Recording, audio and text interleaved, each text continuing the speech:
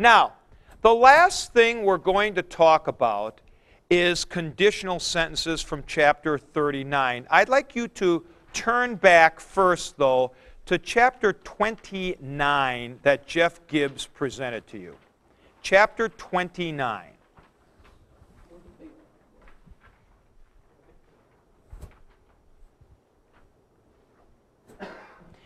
Now, in chapter 29, we presented some subordinate clauses, and we said that in the past, you always use the indicative mood. In the future, in subordinate clauses, you could use the subjunctive mood or in generalized statements. Now look at the bottom of page 198 and the top of page 199. On is used with expressions of condition, okay? I means if, and is often used alone with an indicative mood verb for particular conditions in the past or present. Now look at the examples. If he did this, he broke the law. I don't know if he did or not, but you know what? If he did this, you're accusing him of it. If he did this, he broke the law. Top of the page. If you are doing this, you are breaking the law. Now, if you're going to go into the future, on comes in with the if, and you get on. If the disciple comes, he will save us. If he comes in the future, he will save us. The general statement also uses on. If Jesus, if ever, on any occasion, you guys were using that, or you were using that. See, if ever, on any occasion, Jesus sees a lame man, he always heals him. So what we've got here is you have I plus the indicative for allegations of fact.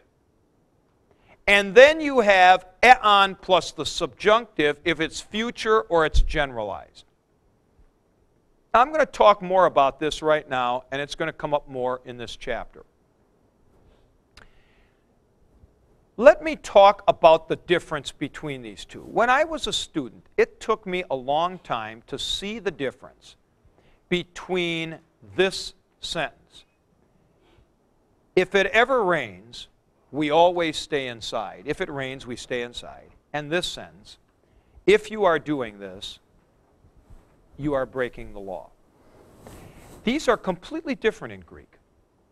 In Greek, the I plus the indicative deals with particular cases that are either true or alleged to be true. So I plus the indicative gives you what is called a simple particular condition. So, if Samuel says, I have 50 bucks on me, I say, if you have 50 bucks on you, you have more money than I do. Now that's a particular condition. It's not certainly always true. Not after you cash a big check or something like that. But I'm saying, if this is true what you're talking about, that you got 50 bucks on you, you have more money than I do. That's different from this.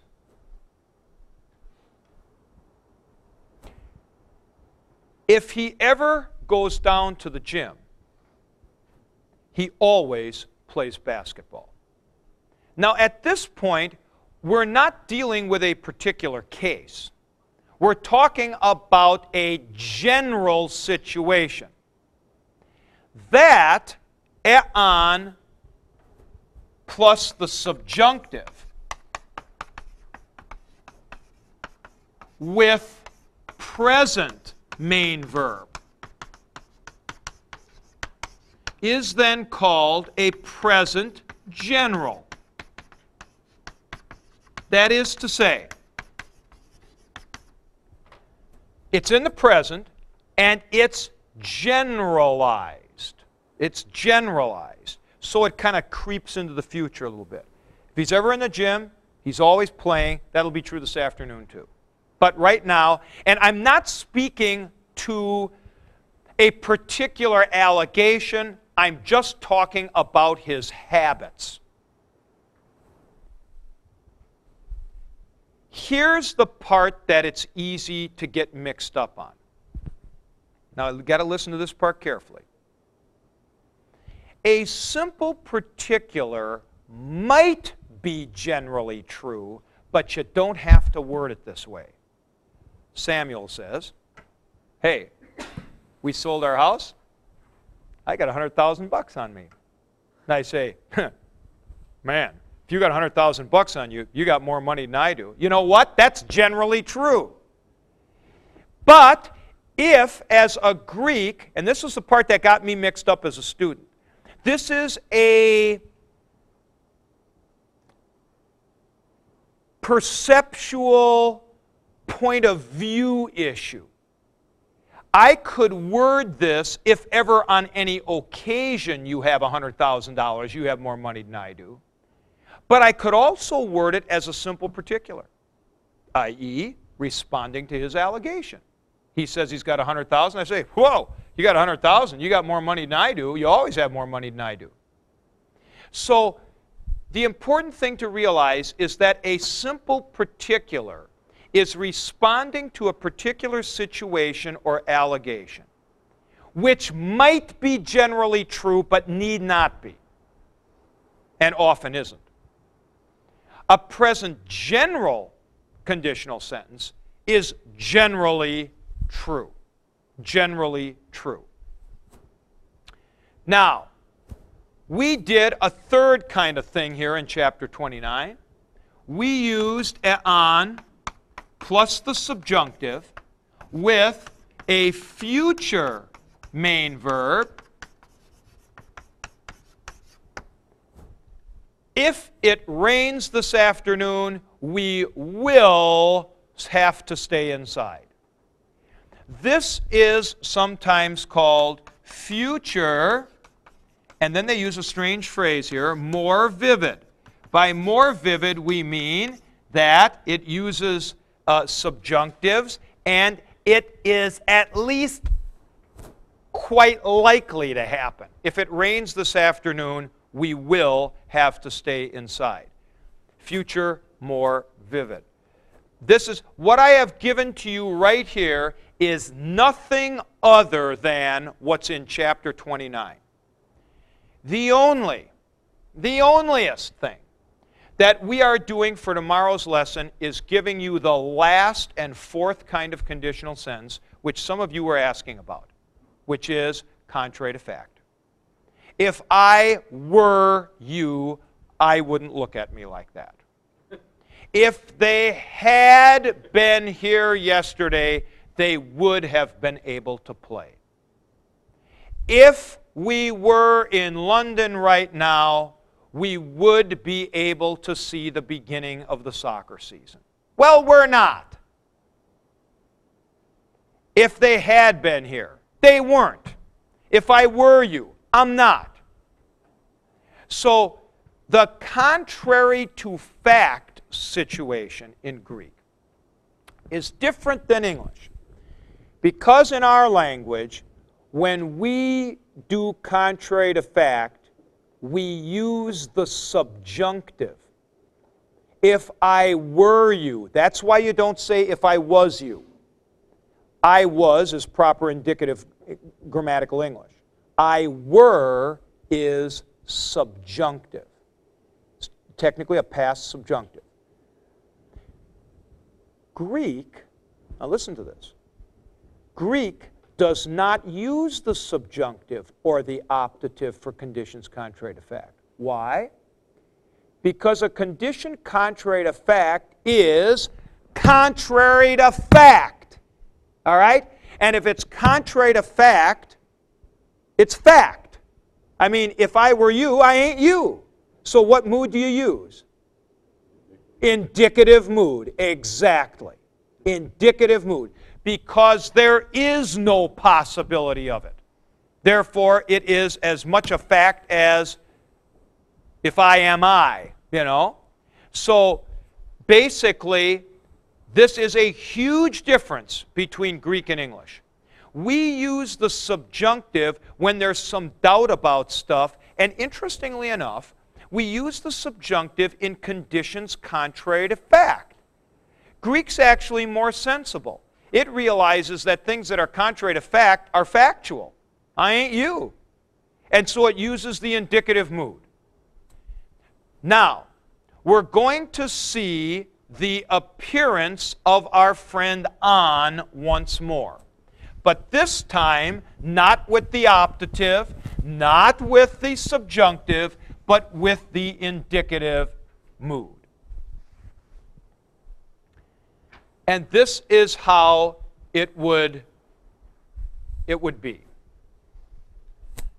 If, I'll use the pronoun, if I were, I use a past, an imperfect for a present contrary to fact. If I were you, then I would say, ein on doulos. If I were you, I would be a slave. This would be a master talking. If I were you, I would be a slave. Now, notice how there's no interlinear possibility here, because it looks like it's saying, if I was you, I was a slave. But it's not saying that. And everything is dependent upon that on in the main clause. When that on is in the main clause, it makes this sentence completely contrary to fact. Now, I'm going to do one, a little different one.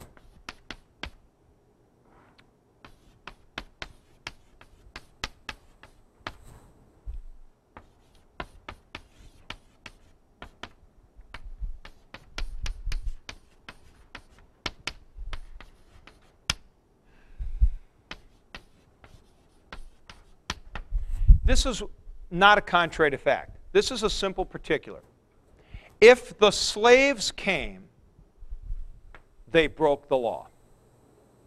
If the slaves came, you know, Mark told me slaves came yesterday in this area. They weren't supposed to. Well, you know what? If the slaves came, they broke the law. Once I put on in the main clause, it's like a chemical catalyst. A catalyst is something in a formula that affects what everything else is doing, but it itself need not be used up at all. That on is not really translated. It simply changes the nature of everything else in the sentence. And now, here's the translation of the second sentence. If the slaves had come, they would have broken the law. But they didn't come, so they didn't break the law. All right? So,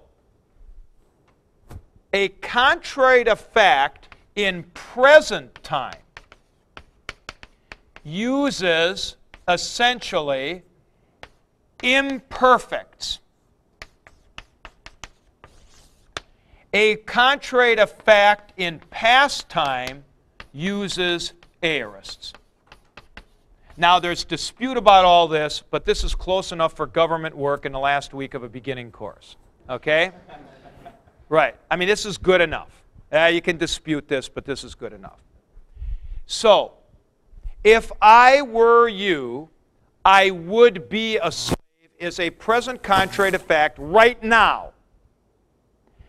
If the slaves had come, they would have broken the law is like yesterday. Past contrary to fact.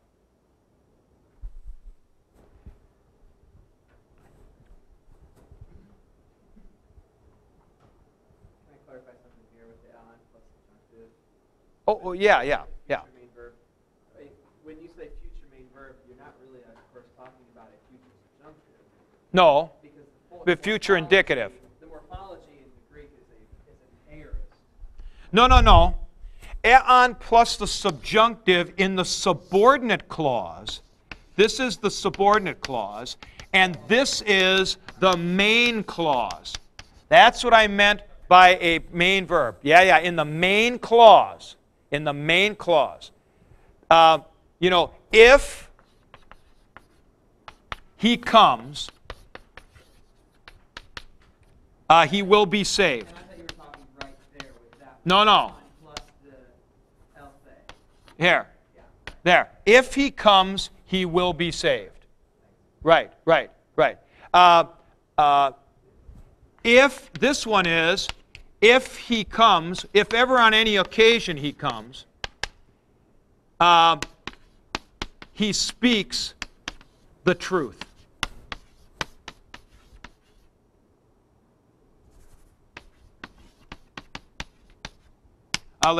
He speaks to us. He speaks to us the truth. If ever on any occasion he comes, he tells us, he speaks to us the truth. That is, and here, see, I got to do this, sorry. Lalai. This is a present main verb right here. So here, this is this, and this is that.